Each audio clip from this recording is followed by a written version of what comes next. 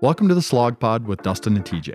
In this podcast, we embark on a journey to explore the intricate relationship between our work environments and mental health. For episode 2, we provide our thoughts and overall framework for identifying potentially problematic interactions, decisions, or beliefs, and then provide potential solutions or processes that we can use throughout all of our future discussions.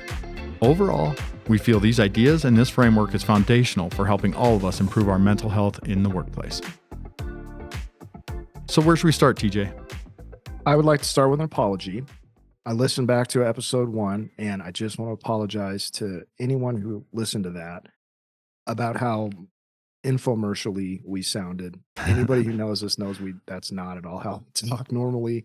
But I think, looking back on it, we needed to have that initial part scripted because that's us sharing what we think is foundational to this whole idea that we're trying to promote. And it helped us keep our thoughts organized and made sure that we laid out the frame or the foundation for the framework first. So apologies for the infomercial episode 1. The other thing I was thinking about listening back to that is if I was someone who was listening to our topic for the first time without any kind of frame of reference, one of the takeaways I would have had from that first episode was the question, are you guys suggesting that we become therapists at work? What do you think? I guess my answer would be not exactly. Having done therapy and having run groups and been in groups, that there's some processes that are involved that I think are very helpful for everyone in everyday life, and that we should all get used to utilizing some of those techniques and ways of thinking. So therapist light maybe at best, but I think that we just have to get an idea of how we interact with people in these systems, how we as humans think, why and how we think the way we do. I think that that's extremely important. So it's not to be a therapist, it's just to kind of get an overall understanding so that we can interact better, and more efficiently. Gotcha. So you're saying lessons learned from the actual practice of therapy to use as tools. Absolutely. Absolutely. Tools that we can employ in our everyday life, whether it's at work or not, especially as it comes to our own thinking. Well, that's interesting because, I did my undergrad work in behavioral science, which included a lot of psychology and that type of stuff. And I recall as I was going through that educational process, for me, a lot of it was just about learning about myself more than anything. It was less about, I want to figure out how to get inside people's heads, and more about, I want to figure out what's going on inside my head. And I think if we look at this topic the same way, if we use this framework that we're going to discuss to try to understand ourselves better, then I think it's easier to employ those tools in a real world application. So that's how I hope people understand that's what we're suggesting. We're not suggesting that you go out and become a therapist at work, because that's problematic for a lot of reasons if we try to do that. Sure. But I think some clarification there is important for folks to understand. Absolutely. Cool. Absolutely. Well, then let's get right into the framework, because I'm really curious what you think that framework looks like. Sure. I guess in my opinion, it starts with a couple underlying thoughts, right? That number one, that our workplace mental health, it's just not individual mental health problem. It's a systems problem. And by systems, I mean those are those social interactions we're constantly having, the different teams we work in, the bigger organizations we work in. And that to recognize again that our workplace is often the biggest, most influential system in most of our lives. So I guess that's the first understanding I'd want everyone to have. And the second one is, more than anything, that we should have an understanding that our work should be an agreed upon give and take for both the employee and the organization. And by that, I'm meaning we're taking this job based on we're getting a certain pay, a certain title, that there's some equality to that with the levels that we're being brought in on, that we're agreeing to receive certain benefits. And in exchange for that, we're giving back hours worked. We're giving back a certain output. And in that also, that there's an expectation that the employee receives a certain amount of transparency, feedback, and is valued. I think that those are two things that we need to really understand. And that if we don't have that equilibrium or that good understanding of what that give and take is, that we might have a problem. I think that that's where we need to start before we even get into the framework. Is that fair? Sure. Yeah, we should agree that that should be an expectation going in. Follow-up question. How many organizations have you worked in where that agreement was fulfilled? I don't know that it's outwardly discussed that, that transparently, right? When we take a job, I don't think we're really sure. We're looking at it. We're given a contract or whatever that says you're going to get paid this much, or these are your benefits. But I don't know that it's really, for most of us, we really, other than looking at that number, I don't know that we really thought it through, as well as, we look at titles and that sort of thing too. Was that really discussed? It is, obviously, but I don't know that we put enough thought into that. Gotcha. We come into these things most often as with an assumption that this is what I'm going to give the company, and in return, this is what I'm getting back. Mm-hmm. But it's just that surface level. It doesn't go a lot deeper into the value piece. And sure, I think when we get into those companies, the next thing you know, we're finding out that it wasn't what was promised us, or what we thought was promised us, or that those other maybe less tangible ideas weren't written down. As I talk about how you're valued, or how that transparency from the management or from other supervisors or leadership. Yeah, I think we come to recognize that those things, especially as you've been at companies for years, things tend to change also. So the ground kind of shifts underneath you, and that agreement, that give and take, probably has to change with the ground changing. And all organizations change. So I think it's important to be fluid in that and to be able to adjust. Okay. Well, that makes sense to me as a starting point, just having that basic understanding of what the ideal would be, knowing and acknowledging that it's probably not fair or realistic to say that an organization is going to be perfect with it. But even the ones who are doing it well, you're saying we could build on that. Yeah, absolutely. There's more work to do beyond just making an assumption that that there is an equilibrium, and maybe a curiosity to find out, is that actually true? Is there actual equilibrium here? Is that appropriate? I can think of some circumstances where maybe that equilibrium isn't appropriate. For example, in the military. Mm-hmm. So where do we go from there? Well, I think what we're talking about as far as a framework is to start with an understanding that we're all, our individual selves, we're bringing something to the table. We come with values, beliefs, norms into these systems, into this new organization. And with it, even when you're there for a while, we come to kind of put forth a way of thinking to everyone. So I'm going to base a lot of this on, again, in the therapeutic lens, cognitive behavioral therapy and theory is, I don't want to get too far into the weeds about it because I'm not the authority on it, but I think that there's some important things to understand. As far as that goes, let's just get right to the nitty-gritty of it. That way of thinking is important to understand so that you can do something about it. So basically, framework being that your emotions oftentimes drive your cognitions, your thoughts, your decisions, your beliefs, and that those may or may not be healthy. They may or not be true. It may be a distortion. And once we come to those beliefs, I think that this is very important to understand, is that we oftentimes confirm that bias. Once we make a decision, we reinforce the decision, right? And it's for us as humans, we need to have some self-awareness that we're doing this all the time, every day. We're also avoiding dissonance. We're avoiding those conflicting ideas to our belief.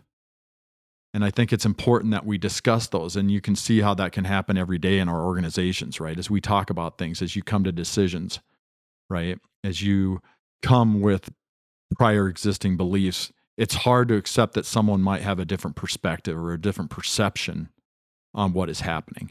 And I feel like it's very important to be open-minded and to be open to change.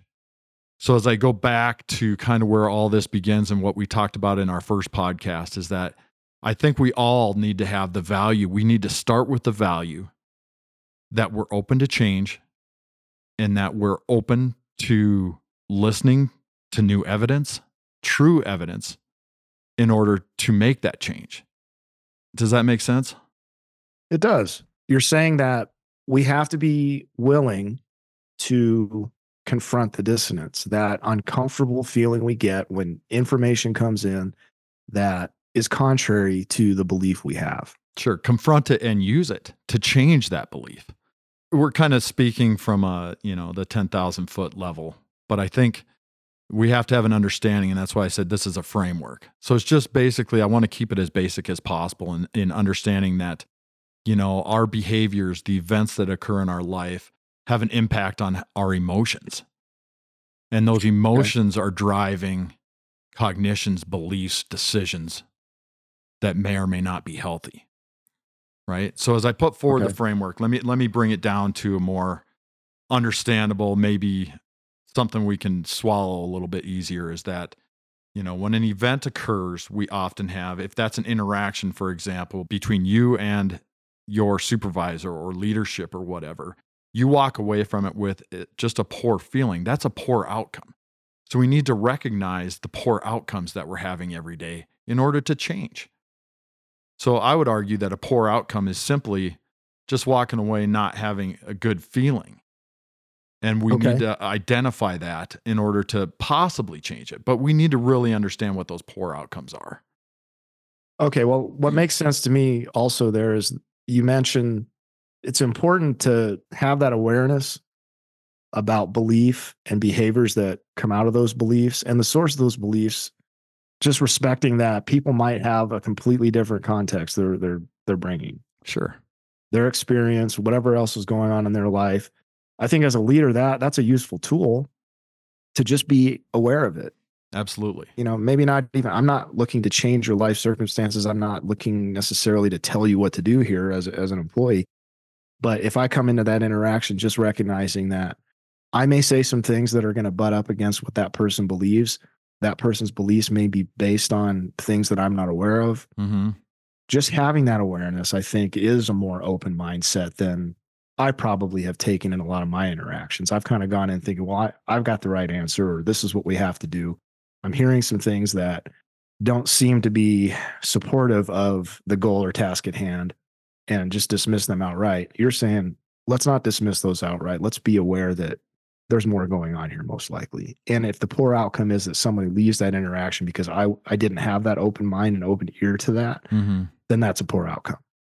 Yeah, potentially. That makes sense. Yep. That makes sense. Yep. So kind of to sum that up again, we hope to provide this framework to hopefully give, all employees a way to both analyze their own thoughts as well as identify what others may be thinking during problematic interactions in the workplace. Namely, we start by identifying poor outcomes. And just like in individual therapy, people come to a therapist because something happened, an event or a reaction, or their behaviors are seemingly simply unhealthy. That's kind of why we're doing this. Okay. So then now that we've established kind of that foundational piece of the framework you're describing, and we're just a little bit more open to being aware of how this stuff happens, both within ourselves and with others. What then? What's the next step? Once we understand that there's a poor outcome happening, that's where we kind of have the discussion. At least I feel that that's what needs to happen. The conversation is the process. And I don't know that that's always happening at work. If there's one thing I really want everyone to take away from this is when all these things happen, and this is back to therapy too, that remember to ask questions. If there's one glaring thing to remember, it's ask questions and continue to ask questions. It's not just you felt this way, what's going on with you, but keep asking. Just like in therapy, as a therapist, I don't get the answer by just asking what's going on. I have to keep probing and say, is there more happening there? Is there a thought that's occurring? Is there an emotion, right? I think a lot of times, for example, things happen where there's something said from leadership to an employee, and that employee, of course, hears it, doesn't say anything, walks away, but they're feeling something. There's emotions occurring there. And it may start out as just simply they're angry or they're frustrated or whatever that is. But when you ask questions, you find out there's much more to it. for example, maybe they felt dismissed, right? Maybe they're not feeling valued, devalued. And if that's the case, they're likely driving a new thought within themselves. There's something that they're telling themselves. And maybe that's I'm not enough, or maybe it's I'm not safe, or maybe it's here's a big one within organizations. I can't trust. I can't trust, therefore I can't tell you these things. If that's happening, that doesn't sound like a healthy outcome within that organization, if you ask me. Right? Okay. Yeah. And again, I'm just thinking about this in the context of some of the interactions I've had recently, and I definitely have had that happen on both sides of the table, where I recognize that there was something going on. So recently, I was talking with someone that was looking to me to provide a solution, and I sensed some frustration. We talked about it, but I went kind of from A to Z without stopping in between. Okay.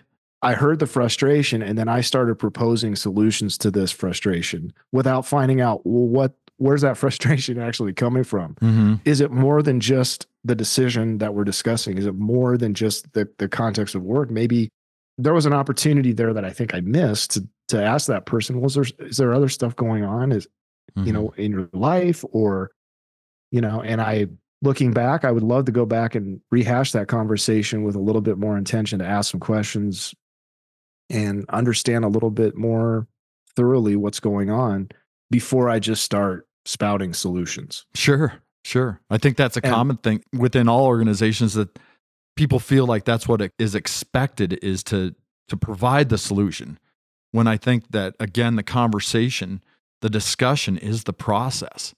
And when we ask questions instead, we're kind of building that process. We're building a collaborative end game, a collaborative solution, right? Isn't that what we're always trying to do? And that seems what's healthiest to me anyway.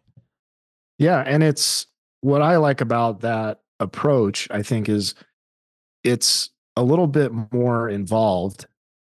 And I would imagine it takes practice to get good at that for all of us. Like, this isn't something that you just have as a skill. Most people that I know don't. I certainly don't for myself. So you're saying that the conversations and just continually trying to do that is what helps us get better at it as we do it more and more. And instead of just kind of applying the status quo thought that, oh, well, I'm hearing a problem, I'm going to propose a solution and we're going to move on. Let's start building and practicing healthier conversations for healthier outcomes. Because the bad outcome that I'm thinking about in this most recent interaction I had, it's possible that person left feeling like, well, I didn't really get a chance to speak my mind and share wholly what I'm feeling. And I left that interaction with another poor outcome, which is, man, I wish I would have done better there. Yep. I missed an opportunity to have a healthier conversation. So those are two arguably poor outcomes right out of the gate, just because I didn't take that time to dig a little bit deeper. Yep. And I think now there's a big push towards empathy in leadership and management training right now. And empathy is cultivated. You don't just lend an ear and have an understanding of where someone's coming from. And again, this is back to having provided therapy. It takes a lot of work. It takes a lot of questions. And I think that that's what drives that. And you get a better understanding the more and more and more you ask. It becomes collaborative. People feel better. They feel included. They feel valued. And I think that that's a great starting point. I don't know how else to, I just want to emphasize that as much as possible. Well, great. Well, I think that's where we have to start. I think we have a lot we can discuss about addressing poor outcomes and maybe even identifying what some of those poor outcomes are, and then start breaking those down. But for now, I think we've hit our goal, hopefully, of getting people to understand what that foundational element of the framework is. And that is cultivating a healthier type of interaction through the things we've brought up today. Right. I think we started with, an understanding that it's not just an individual mental health problem, that we're dealing with systems here. And if that's the case, that we can start identifying poor outcomes, whether that's through behaviors or events that occur in our workplaces. And once we identify those or start to identify those, that we can then identify emotions and, continue to ask questions, continue to find those more complex emotions. And then from that, you can kind of connect and understand what people are telling themselves, kind of the narrative that they have in their own minds. And that results in beliefs. It results in thoughts. It results in decisions that may or may not be healthy. And that's what we're ultimately questioning. And overall, within that framework, it's super important to understand that as humans, we are likely to reinforce that belief no matter what. We are going to shirk the dissonance and find some bias to reinforce that thought we have. And that's what we need to identify as potentially unhealthy. And if it is, then we can start to do something with it. But I think that that's the overall framework that we're discussing right now. And I think in a systems view that we need to start doing that in our workplaces. So therapy light. So therapy light. Yep. For management, therapy light. Well, I love it. I love the challenge of it. This has been so good for me in my current role. I'm already starting to try to use some of these things and just be more aware as I go into my interactions. So on our next episode, let's keep this going. I'm really anxious to talk a little bit more about what some of those bad outcomes are. What are some of the mental mind games we play as humans to negotiate those things, and start talking about some solutions that people can take back to their workplaces, back to all of their interactions in their life right away. That's what I'm really looking forward to. Yep, me too. Thanks for having the talk, and we'll see you next time on the Slog Pod. See you soon.